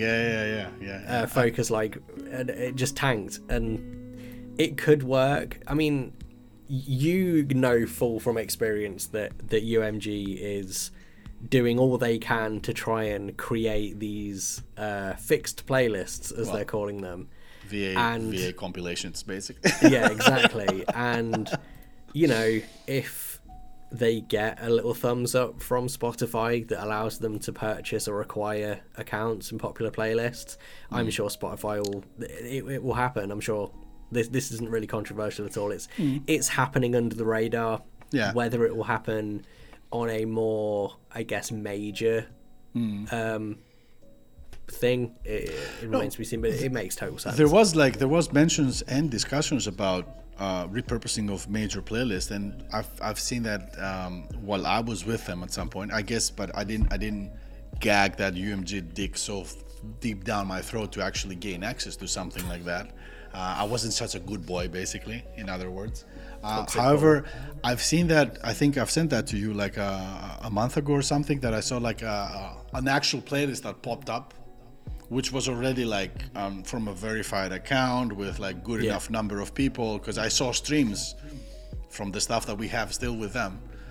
And I was like, oh, where does this come from? And it's not like it's a relatively new playlist, it's just like popped up. So this made me assume that, this is a repurposed playlist, and then you go on that little Chartmetric little tool thing, whatnot, and you go back in the past 3 months, 6 months, a year, whatever, and then you can see how this playlist was called and the audience and the tracks that were there, because there's like a track history as well, blah, blah, blah, yada, yada, yada. So it's all about the facts, my guy, in it. So, it's interesting. I mean, I don't see too much of a prediction. Maybe the prediction, where is the prediction? Is the prediction that the TikTok is going to lose steam, so everybody's going to move to the prediction is again? Mostly that labels will allocate budgets to acquire playlists. So again, it's less about marketing music from an artist or actual music perspective. It's more about, okay, let's acquire this massive hip-hop playlist, like user-generated hip-hop playlist, and then put all of our stuff on there. Let's see if that would be like traditional labels, or it's going to be indie labels who are going to be allocating budget. I know a guy that can help me. And then the last one, which is, it kind of goes back to the topic that they were talking about, the focus on catalogs rather than like finding the new superstar. It's basically songs will become more important than artists. In the future, a radical new major will arrive, so suggesting that there's going to be a new major label that'll understand the insight of songs being more important. Are they talking about Disney here? What we said before, the fourth major? You heard it here, guys. Disney music. Disney Lo-Fi or Disney Music, as it's called. Oh shit, yeah. But yeah, it's going to dethrone Universal as the largest label in the world, and the new fourth major will think from first principles, have no artists signed to it, and release music exclusively made by artificial intelligence. This is kind of where it starts to get stupid. Yeah. It will specialize in no specific genre, and its catalog will consistent of the perfect background music. Essentially, what he's suggesting. I think he's photographing lo-fi shit here. Like this is exactly what he's suggesting there is that there's going to be a major label that will come up in the form of a lo-fi label that will have no genre, but it will create the perfect mood music for every moment in your life. And you know what? I do not disagree with that prediction at all. Especially, it's taken every suggestion that he's done and just put it all in one, and it makes sense. Yeah, it's I in a way, like, how should I say, I think I I'm to say this. I dread the moment that this will come. I dread the moment that this will happen. But at the same time, I will also feel relieved because everything that I do is to avoid dreading that moment. Like, pushing the envelope as a label, as an artist, to that direction that kind of shit is not really going to affect me. You know what I mean? Because AI is AI. Yeah, I get it. Like, we've seen what visual AI can do now, and we're just like fucking, I don't know, losing our shit over it 100%. Because like I've seen some shit, I was like, fuck, like it's insane. If that AI manages to tell me like, you know what, I'm gonna export the file that you downloaded into like I can give you like a fucking Illustrator file, not just like a JPEG of a low resolution. I would just lose my shit. I'm ready to just kill myself, as simple as that. But the same shit like happens to music, and you can get like fucking, I don't know, a MIDI export of a specific channel or something that happens, then yeah, that's it. Like, call it quits. But well, I mean, in that you can. So there are tools. One of them is even actually pioneered by Google, where you can go on and put in a prompt and you'll get music. All you kind of have to do is then take that music that has been created, use another AI tool, like I think La La La La AI is one that can, or even Serato have created their own stem splitting thing. So you can just take that AI generated music, put it in a stem splitter that can split it into stems. So if you really like the piano medley, do you know what? I'm going to go even further. So you generate this AI music. Yeah. You put it in a stem splitter that then you can get the melody, the piano, whatever, but it still sounds a bit shit. Yeah. There's another AI tool that I found over the weekend where you can put in any music and it will generate that MIDI. Oh. So you can generate AI music, put it in a stem splitter to get the stems, then take that piano melody or whatever the fuck, put it in this other tool, which will then develop, it will then use AI to generate the MIDI for that, and then you can put that in any VST instrument, recreate that entire thing, change the key if you have to, or adjust the notes that just don't sound good, and boom, you have music. I actually, not until you mentioned that, never thought that that was a thing that I could do with this tool. Because all I've been doing is I just tested it out. I chucked a splice sample in it, and it got it pretty much spot on. And I was like, oh, okay, I can adjust each individual note and add it into whatever instrument I want. And now I've got a completely unique sound based off of this fucking sample that I downloaded. I never thought actually to generate the AI music, split the stems. You heard it here, folks. Let's go. Go get that paper, boys. Yeah, and I do talk about this this particular app quite often. To be fair, there's an app it's a company called Audiolab, and they've made essentially a AI drum thing, so it makes drum sounds based off of AI. So not only then have you split the stems, generated the MIDI, you can then use this other AI tool to generate drums, completely unique royalty-free drum sounds for you to use, build up drums around. There is actually a VST called Drum Monkey, which I think maybe uses AI to create drum patterns. Throw Drum Monkey into the mix with your unique AI generated drum sounds, and you have an entirely, what is essentially an AI produced song, and all you've done is kind of pieced all of the bits together.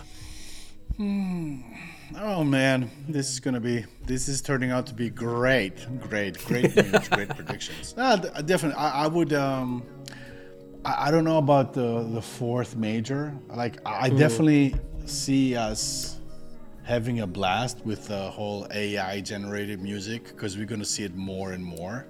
However, we're at this point that now that sadly it does require a little bit of work to make like an AI generated track or whatever to sound more natural in a way. But this would be basically, I mean, I could definitely see why majors or why streaming platforms or whatever would be very invested into that, because with you basically gonna eliminate all the ghosting produced costs that you might have, and that's that. I mean, essentially all you need to get is an engineer that understands music theory to a sound. Exactly. And that one person can just churn out music using all of these different AI tools. Insane. I think that, because I was going to throw this out to you, like what are your predictions for 2023, specifically around the scene that we work in? And I think for both of us anyway, and again, correct me if I'm wrong, that I think AI is going to have a way bigger influence on the lo-fi scene as a whole this year. We've already seen the dominance of AI art, both on album artworks, on user profile pictures, like artist images on Spotify and stuff like that. It wouldn't surprise me if we start hearing... Well, actually, I'm not even going to say it wouldn't surprise me. I've heard people attempt to use AI music, and try and put it out. At the moment, I don't think AI music, at least through some of these generators, is good enough to not be recognised just yet. But I think combined with the things that I'm kind of mentioning, just giving you that fucking secret sauce, I think it could play a big part, but whether that actually comes into fruition or not is another thing. But I think we're going to see a valiant attempt at AI music this year. Oh, definitely, 100%. Like, I don't think that my predictions or our predictions are too far off from the list that we saw here. I mean, there's nothing too crazy. Like, the thing is this, like, when it comes to our little corner of the music, everything is very predictable. So there's not like some sort of like, this is gonna happen, it's gonna blow your brains out. No, like you know what the fuck is gonna happen, like before it even happens. Because sadly, this music, this little corner of, let's say, the music genre that we're in, it has become a fast track to a cash grab. Yeah, that's it. And everybody are gonna take the fastest route to making that bread as possible. 100%. The only the sad thing about it, the interesting thing about it, is that there's a lot of holier than thou people that have come through or came across or became more prominent in the scene or whatever, which kind of like makes the whole thing a little bit sad and weird and stupid. Like, there's no need to do, like, we saw there was this crazy time last year, or let's say our first year of the podcast, that we would talk about that shit like every other episode, where people would just flex about streams being in one of the top grossing lo-fi label ever, and they would just thank fans and whatnot. So this was also like very easy to predict that this would have happened eventually. But it was also at the same time sad. But now it has become just fast track your way to make money. And we saw that with we see this with like a bunch of artists. Like there's more and more people. There's nothing against people having access to tools to make music. It's a form of expression, which is great. However, having listened, and that applies to you as well, to more than, several thousands of songs when it comes to this specific genre, predominantly like for, let's say, submissions even, or like even with the stuff that's out there, it's like after a point, it's like there's no point. And what basically confirmed our opinion, like, this has become a cash grab, is bullshit, whatever, it's the existence of Epidemic Sounds, Firefly Entertainment, Lo-Fi Fruits. Like it was always like, it's always been about the money. I sadly, like, I don't know, maybe my numbers are a bit off, but I think that taking in consideration like the vast amount of labels and producers out there right now, I would say about 90%, and maybe I'm being like too modest, or maybe I'm being too generous about it, 90% of the people involved in this music style, they just do it for the cash. And that's why the other thing is, like, that's why we see a lot of fallout. Like, that's why we see a lot of people like dropping off. Like eventually, like they tried like for like a year or two, whatever. And if they don't really make it, to making it means whatever to depending on the person who's trying to make it. Then they would just like, fuck it, that doesn't work for me. It didn't make money. But they would have already added a little bit of extra saturation into the whole thing. Yeah. So. but this is something that I, especially coming into the new year, have felt myself, and it mostly comes around. So like this, very much so this year, I've been quite disheartened, I guess, by the way that everything is at the minute. Like, I'm making music on and off that, like, I'm enjoying, but I think I mentioned this last time as well, it's feeling like it doesn't quite fit those boxes. And I'm very aware of the fact that, you know, I've shit talked enough about this scene that I've probably definitely burnt some bridges. But at the same time, I feel like even if I didn't, I wouldn't want to be doing what's required of me, at least in this scene, to, I guess, make money or get ahead. So like, you know, releasing with certain labels, making music to cater to certain labels, making a certain style of music to fit playlists and stuff like that. Like, I'm very much a person that makes music for me. Like, listen to my early stuff, it's you know, it's wild compared to the stuff that I'm making now. And even the music that I've not put out, but the music that I've been creating over the past couple of months has definitely had more of kind of like an electronic influence than kind of sleepy, or not even sleepy, just like that kind of lo-fi sound. And it's like, even if I didn't shit talk so much and burn bridges or whatever the fuck, I wouldn't want to be that person that kind of sells out and, you know, bounces from label to label to label to label to label, putting out kind of generic sounding music that, and I'm not saying that that's a bad thing. I think that's probably one thing I wanted to say. It's not a bad thing, it's just not what I personally want to do. So I'm kind of sitting here a bit disheartened, like, well, if I don't do it this way, then it's not going to make any, it's not going to be successful, it's not going to make money, it's not going to have any listens, it's just going to sit there dormant and like you said, be another drop in the ocean of the millions of 100,000 tracks a day that are being released. And it's definitely made me think whether, you know, do I just make the generic stuff to earn and be a part of the problem, or do I focus on creating, you know, my unique sound and music that I want to put out there? And again, I guess this goes into the whole topic of like building yourself out as an artist so you get genuine fans that like you for you. But again, I found myself knee deep in this genre that's reliant on playlists. Like, I have a lot of friends and connections and I've networked with a lot of curators that I know if I was to put something out, I can just be like, hey, I've got this new music. But if it's not the kind of lo-fi music that they put on their playlists, well, they're not going to do it. They're going to want to support me, absolutely, but I'm not going to be one to sit there and be like, put my music on your playlist even though it doesn't fit. Like, I respect that they've got their own, you know, like things to do. So yeah, I feel like I've put myself in this box, I've burnt a shit ton of bridges, and now I'm making music that I feel like doesn't fit within any of these particular pots.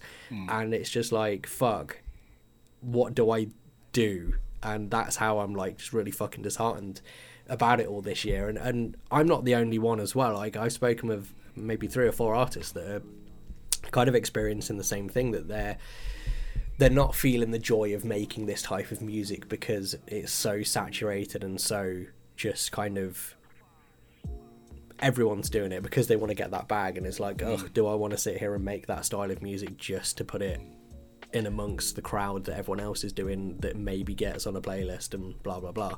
But yeah, that's my dose of depressive thoughts this year.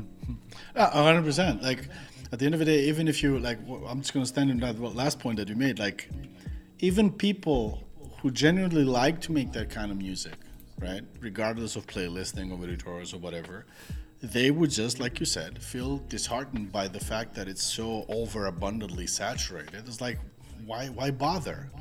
Like, it's because it's impossible to be separated from the rest of the people who do the same stuff, because maybe up until a certain point, it wasn't like, maybe it was like 100 people, let's say, who were doing that kind of music, and it was okay. It was like a community. You knew 50 of them. You can like talk, whatever. Now it's like 1,000. You know, half of them are like generic artists or like ghost produced or whatever.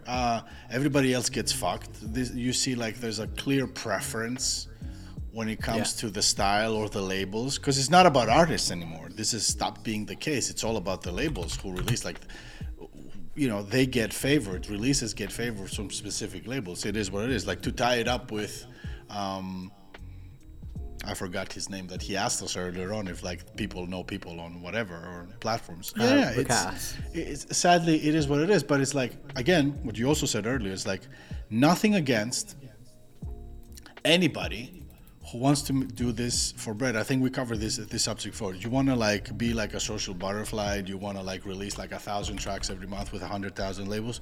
It's great. You know, I will never get between a man and his bread, to put it that way. Yeah. Will I work with them? No. If like the same person like comes to me or whatever and says, "Oh, fuck no, I wouldn't want to do that."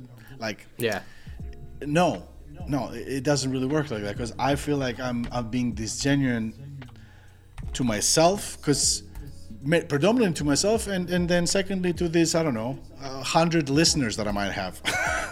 So it is what it is, and to couple that up, like it's us being like artists and label owners. It's, I think the responsibility is double. Yeah. You know, I mean, like, educating people, like the new sound, like what if you want to, like, you know, you want to be a trendsetter, or do you want to educate the audience, your audience musically, whether your audience is like 1,000 people or 1,000,000 people. It's a big responsibility, you know. It's nothing difficult. Like, of course, you like doing stuff that have more of an electronic vibe lately. Imagine if you did like a fucking switch overnight, you would just alienate everybody. So you want to, you know, gradually do it and slowly educate everybody. So it's, you know, you want to educate these like 10 people that listen to you. I want to educate the other 10 people that listen to me. It's great, because at the end of the day, this is the people that I'm going to make the music for. Because when I go to bed at night, I just want to sleep. And I don't want to be thinking about that shit. You know, when I fall down and I sleep, like, I just do that. I don't care if I'm going to get playlisted. If I get playlisted, hey, great. It's amazing. Like, there's like so many people and so many artists that have released with me, like from all walks of life and all backgrounds and all cultures and all whatever.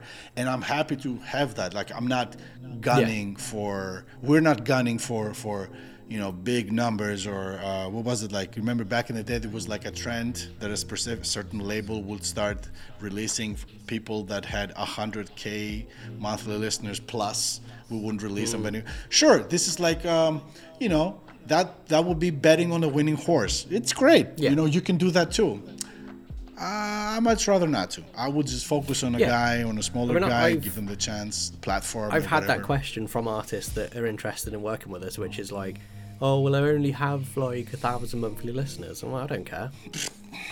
if I vibe with your music, I'll work with you. Exactly. If I don't, I won't. I don't care that you have, you know, 5,000 monthly listeners, 500,000, or 1,000,000. Or 5, or 1, or 0. Like, fuck it. Like, nobody gives a fuck. Like, the music has to be good at the end of the day.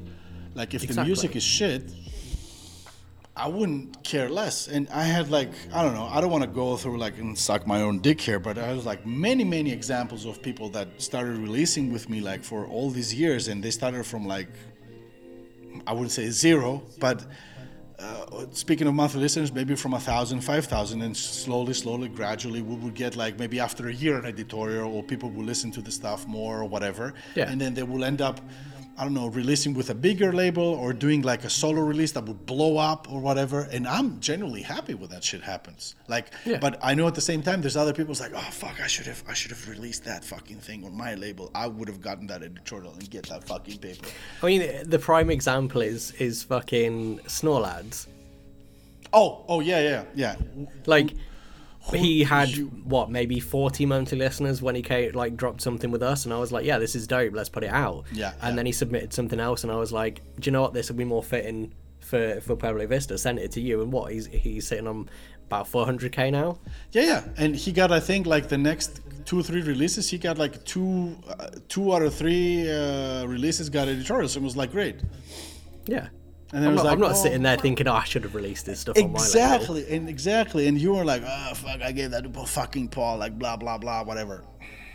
Yeah. Speaking of which, Norlads, I think he sent me like a couple of emails like a couple of weeks ago, 3 weeks ago, and I haven't replied to him yet. It's like, fuck. But he's a good kid. I love him. Sort your shit he out. will understand. Sort your shit out, Paul. Yeah. Do you know what? Hashtag Credit worth to it. you. I was surprised to see that you posted stuff on your Instagram for a release that happened on Friday, like on the day. Like, Oh, yeah. I've got to applaud you for that. Like you've caught up. Like, well done, mate. You're not posting it 6 months after the fact. Finally. Anyway, let's knock on wood. Let's not jinx it. I've been doing this for like the past 4 releases, like 2 weeks, Yes. 4 releases, like on the day of the release. That's in amazing, proper right? times, not like fucking 1 a.m. or whatever. Yeah. So I don't know. Got a fun little, just to kind of go back to what you were saying about, you know, back then there was like 500 artists, now there's like thousands. So since I started kind of curating playlists more seriously, there's an option on my form to add your email address, and that gets added to my mailing list, you know, building up that thing outside, whatever. The mailing list currently consists of 1,695 individual contacts. So there's at least 1,695 lo-fi music artists that have submitted their music to my playlists. Nice. And that's, I probably say maybe since mid to late 2020. So, all right, it's been over 3 years, but still, there's at least over 1,500 To be lo-fi honest, artists I also that have have like been I putting also have music like out a there. list like that through our submission form as well, because I'm also like requesting the emails, and there was like times that I would just like the thought of maybe setting up like sending out a newsletter, not a newsletter, but maybe like a test email Yeah. for, I don't know, let's say a specific release without wanting to spam people, like maybe do it like once a month or whatever, and see if there's going to be any, I don't know, genuine interest, to be honest, because it's sadly, like I think we mentioned this before, the audience, our audience, because we're such a niche genre, it's I don't know, 80% comprised of other lo-fi producers or lo-fi or anything instrumental based, like not so many actual fans. So I don't know. I don't want to piss anybody off. Let me, because I do this for the label as well. The same thing we have on our submission form. We have an email thing. Definitely says if you don't want, you know, if you want to be added to the mailing list, enter your email address. Some do, some don't, whatever. We do post. We pretty much send something out every week. We have a release every Friday. We drop a release. We will send out a newsletter. Honestly, I would say it's not really worth it. It's just something I do because it's just a marketing thing that I like to do. But we average maybe about, well, I think shouldn't there be an audience dashboard that tells me what our, let me just see if there's a, no. Okay, so we average probably about 35% opens. And this is on the label account, which only has 441 subscribers. So, you know, still pretty robust. That's 400 people that we get. But we're averaging around about, about 35 to 38% opens. And of those, we get maybe 0.7%, 0.5 to 0.7% clicks. Okay. So that, and we have the link to Spotify, link to Apple Music, and then the link to the landing page that we create that has all of the other streaming services on there. We average, so 160.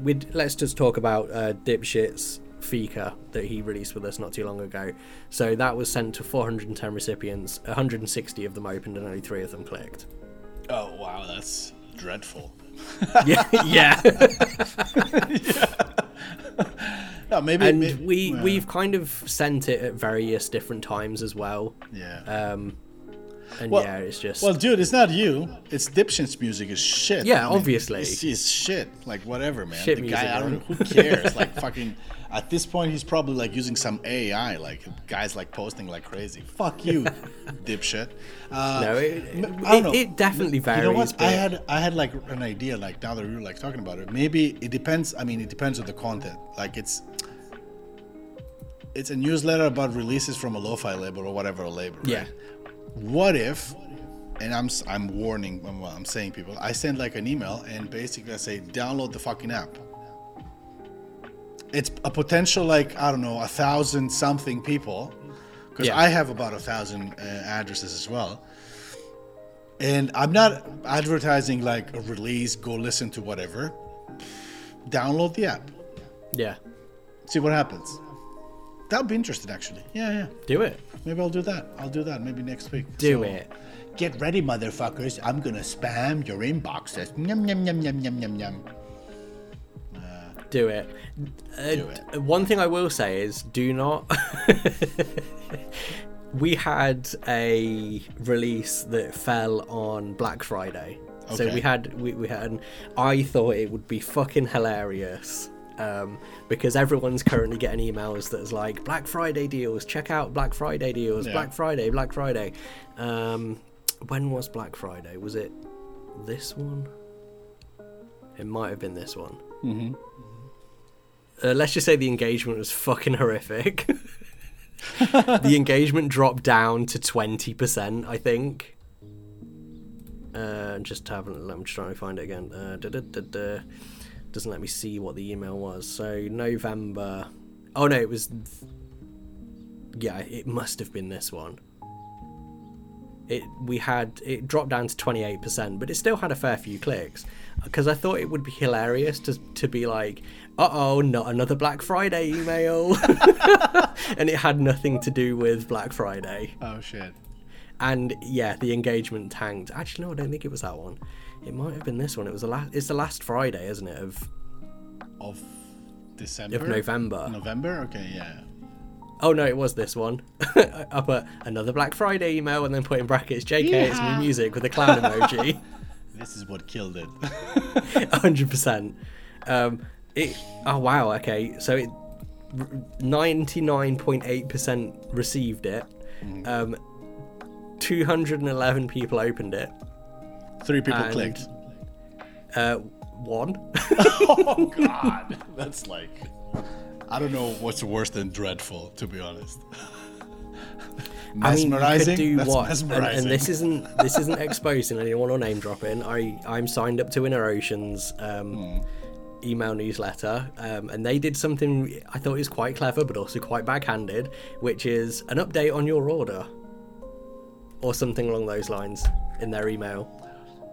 What? I think I got this. I was like, what order? Like what? And I did open it. Yeah. Or was it InnerOcean? It might have been something else. Yeah, no, it was InnerOcean. It's your order is ready, and I was like what? Bitch, I didn't order anything. Speaking of InnerOcean, like shout out. Like they got some really nice vinyls in their store right now, and I wanted to get like actually 3J Dillard stuff, like Motor City, Delatronic, and Donuts. But their fucking shipping costs are fucking stupid. Like it's another 3 vinyls. Yeah. That I would have to like opt in and buy them somewhere else from Europe. Because I mean, I would have liked to support the whole thing, but if it was like some sort of like a reasonable shipping or something, whatever. But it's just kind of like, I was like, fuck, like, because I like that stuff. You know, I have T-shirts. It was quite a clever I buy email. Stuff from time to time. For example, I was very disappointed that 9 to 5 came up with a compilation. And they put it to what is the crowdsourcing vinyl thing? Crates. Crates. They put it through Crates, and sadly they didn't get enough backing. And it was like pretty nice. Like I liked the sleeve, the artwork, the track the music listing. was nice. It was really nice. And I backed it as soon as I saw it, like because it was one of this sort of newsletter. Yeah. And I was like, fuck yeah, I'm backing that shit up immediately. And fun fact, I also like ordered 2 copies because I wanted to get one to a friend of mine in Hungary because he likes that kind of stuff, and I know he's like completely unaware of. And I was like, bummer. Yeah. But you know, it's the state of the type of music. Like it's so fucking. People won't spend a fucking dime. They won't spend like $25 for something that will last them a whole fucking lifetime. Like I think vinyl's quite... It's quite niche in a sense as well, though. Like that, you know, both of us are quite fortunate to have a record player, and we both listen to records. But there might be people that don't, and that might be what puts them off, because at the end of the day, they are quite clunky to have around. You know, you can't just kind of store them if you don't want to have them out and display anymore. And I think that's kind of why we've got a bit of a boom in cassettes at the minute. Yeah. And one of the labels that are doing a real good job with cassettes is Beat Supply. Yes, they are actually, and I think they're actually doing well. But they have a very dedicated audience when it comes to that stuff, which is great. Like, I don't know. I mean, also like the costs. Like, there's a lot of people who think like, oh, fucking turntables like so expensive. Like, I think there's no education with that. Like, for example, I got what is it? Is it a Reloop? Yeah. Doesn't even know what. I have a Reloop USB turntable. So you basically connect it to your PC, and it's a direct drive. It has a pitch. It plays 33 to 45 RPM. Like, there's an orthophone needle on it. It's like, it's pretty legit. Like, it's $150, like euros. Like, it's not, 10, 15 years ago where the only turntable out there, proper one, was a fucking Technics SL something, and you have to pay like £500 or 600 or 700 or whatever. Yeah. You could get that now. So it's well, yeah. I mean, even though like the vinyl community frown upon it, like, you can pick up the Crossley Suitcase record players for like £60 to £70. Bingo. Exactly. And like, yeah, they don't sound amazing, but a lot of them have audio outs, I think, so you can just connect them to some nice to your audio speakers interface. Exactly. You can connect it to your interface. If you have like let's say a decent interface that has some sort of like a auxiliary input or something like that. But the practicalities of vinyl isn't... I can understand why vinyl doesn't do so well, because it can be difficult to... Like, it's still a lot if you think about it. Like, even just one of those Crossley like Suitcase ones, they're still pretty, pretty clunky, and having to then store your vinyl somewhere that doesn't wreck, because they are still, even though we're making moves in like with that sort of stuff, they're still pretty delicate. Like, you can break them quite easily, or you can ruin them if you don't look after them. And I think that kind of commitment to collecting vinyl is what might put a lot of people off, especially in this scene, from pledging even to ones that they're on. And that's why, cassette tapes are good. They're a bit better, a bit more robust, and easy to store. I mean, I have a few just at the top up there. I mean, at the end of the day, horses for courses, mate. It's horses for courses. So it is what it is. Exactly. I don't know. Whatever. CDs are a nice medium as well. I know that. Yes. Damon over at Tsunami, like, shout out to him, like, he's doing like a really good job when it comes to the CDs and all that stuff.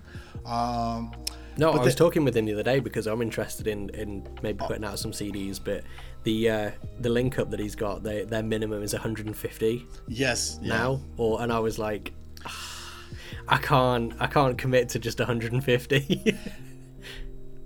Technically, though, a stack of 150 CDs is shorter than a stack of 150 cassettes. Yeah, you're correct. So you need less space to store. But then I also thought, how can I make this? Because, I think... Dude, just get it and go outside Tesco's and start selling them. Nah, I was actually thinking of making our own. We have a printer that can print on CDs. On sleeves sorted. And stuff. Yeah, okay. I can just get a cheap-ass thing, a CD duplicator from Amazon. You just need like one of the stickers, whatever. Like, it doesn't have to be anything. It could be like just a black and white with your label logo on it. No, you can get printable CDs. Mate, I used to do that fucking shit when I used to DJ. Like, instead of getting this sort of like shitty generic cover, I would just have like a fixed on it. Yeah. Instead of like scribbling with like I don't know, like with a permanent marker or whatever, I made my shit pro. Like, it was like, hey, it's a CD1, CD2. Like, I had like up to 100,000 whatever number. Yeah. But you can DIY the living shit out of it. So. Yeah, like, you can buy printable CDs that cost like piss all. We've got a pretty decent printer because of Haley's illustration stuff than she does prints and things. So, and it has an insert so we can stick the CDs in there. Oh, that's super dope, actually. Yeah, so we can print on the CDs directly. Get like the jewel cases. Then what are these, like 10 a penny? Nothing. Yeah, exactly. You can. And I was thinking, we could really kind of just jump on this like DIY or die type thing and proper put out CDs that are made at home, like here I am just with a little fucking CD duplicator just doing it and clicking burn and waiting for that to happen. So look out, guys, Keyword Bear Records are going to be dropping some CDs that are fully just DIY as fuck. Also like fun fact, like even if it's like a release, like even if it's like an EP that's like what, like 4 or 5 tracks, like burning an audio CD of 4 or 5 tracks, it would be like fucking 5 minutes. Like it used to take longer when we want to, like, you know, copy a CD album or whatever, like back in the day. Like it was like take forever. Fuck you, Metallica, and all your copies. By the way, speaking of which, the new shit sounds, it was okay. Like I heard it when you texted me. I was like, man, that's actually not that bad. I mean, it's all right. It's all right. It's all right. It's all right. It's all right. Like, maybe, I don't know. Maybe I'm coming around again. I don't know. You know, old people heavy metal shit. I don't know. Whatever. Boomer metal. Fuck yeah. 100%. Oh well. Not good. I mean, but and on I that didn't note, know where we were. Yeah, fuck it. Yeah. No, I think it was like a good going through the prediction stuff. Like I don't think we or even the audience or even like seasoned producers who listen to us would have like any different thoughts, you know, when it comes to like predicting the future of the scene. I think at the end of the day, it's a very DIY scene. It's more indie than indie. And it's sadly like there's a lot of bullshit that comes into it. Like sometimes I kind of like catch myself, like, for example, we talk about all these like fake artists that get inserted in those like calm piano sounds or whatever, all these like shitty playlists, you know. And I'm thinking like, are there what I don't know, and I want to like look into, but then you know, then I'm like, fuck that shit, I don't care. Is there something similar happening to other, I don't know, instrumental genres? Like, no, I wouldn't say so at all. So like I'm into kind of like your instrumental like gent stuff or like your prog or even like instrumental post-rock stuff. I wouldn't say that there's any of that sort of thing in there. And I think that's because it's largely built around bands. So there are multiple people in these bands that are making this, or even so I think they're called We Built the Sky. That's just one guy, but it's obvious that it's just him. And those sort of editorial playlists, they have genuine artists. Though this is where we kind of go into the whole industry plant type thing. It's back to that traditional like, these are only here because of nepotism or they're industry plants or whatever and stuff like that. But as far as like ghost produced stuff outside of instrumental like mood beats music type stuff, I don't think it's that prevalent, or if it is, it's going very, very undetected. Yeah, I mean, I even though like I cannot even speak of from experience, because when I was doing like the whole dance progressive house stuff like back in the day, I mean, there wasn't any Spotify back then, so I wouldn't really know. However, like I have like friends who are into it, and I haven't heard anything from them. Like I know there's a lot of ghost producing happening, but not to the extent of the instrumental genre that we're in. It's like, because I think it takes a little bit more effort to get into, making a track that is actually 5 or 6 or 7 minutes long, because you have to think about chord progression, you have to think about bridges, you have to think about transitioning. Like you cannot keep making, for example, the same chord progression over and over again. I mean, we know there's a certain set of chord progression that can be applied in all the pop songs, which is great, and we all seen that Ed Sheeran video that says I can play you all the tracks available in the pop industry, with the same fucking chords. But then again, I think like if how many I don't know, plagiarisms, how much plagiarism can you do into that one single chord progression? You can change the instrument like so many times, but then eventually it's going to start sounding the fucking same all the time. So Yeah. I definitely think that, yeah, I'd like to think that what's happening to us, like the same thing that you're saying, it's pretty unique. Like in this specific genre, it only happens here. Like, I think that it might kind of overlap when it comes to like chill, like house music or that kind of like ambient stuff as well, I think, but that kind of falls under the same thing. Oh well, so yeah, I don't know. I've not really looked into it too much. Only time will tell. I mean, yeah, pretty much going to be replaced by AI by the end of the year, so that's going to be great. Yeah, exactly. Yeah, so we'll deal with that problem when it arises. For the time being, we're just going to keep yapping our sound holes. Yep. I mean, I didn't think this one was going to take so long because I had so much more that we could chat about. But next episode, man. Yeah, exactly. Yeah. Next episode. Having said that, we're just so chatty, just chatty Cathys. Chatty Cathys. We're like chatty Karens. Yeah, exactly. We're chatty Karens. And once again, I am hungry. So yeah, I think I'm hungry too. I have a little toddler that I haven't seen for over a week, so I need to go down stairs again and just show be your like face. entertain me, Dad. We need to just like run up and down and scream and shout and bite each other and shit like that. So nice. It's been great as always, and a pleasure. Thanks to everybody who joined. Don't forget to follow me on TikTok, Lazyboy Loops. Make sure, you download the fucking app, Purple Vista Radio app, available on iOS and Android. Follow us everywhere and eat a bag of dicks. Nice. Ta-ta! Bye.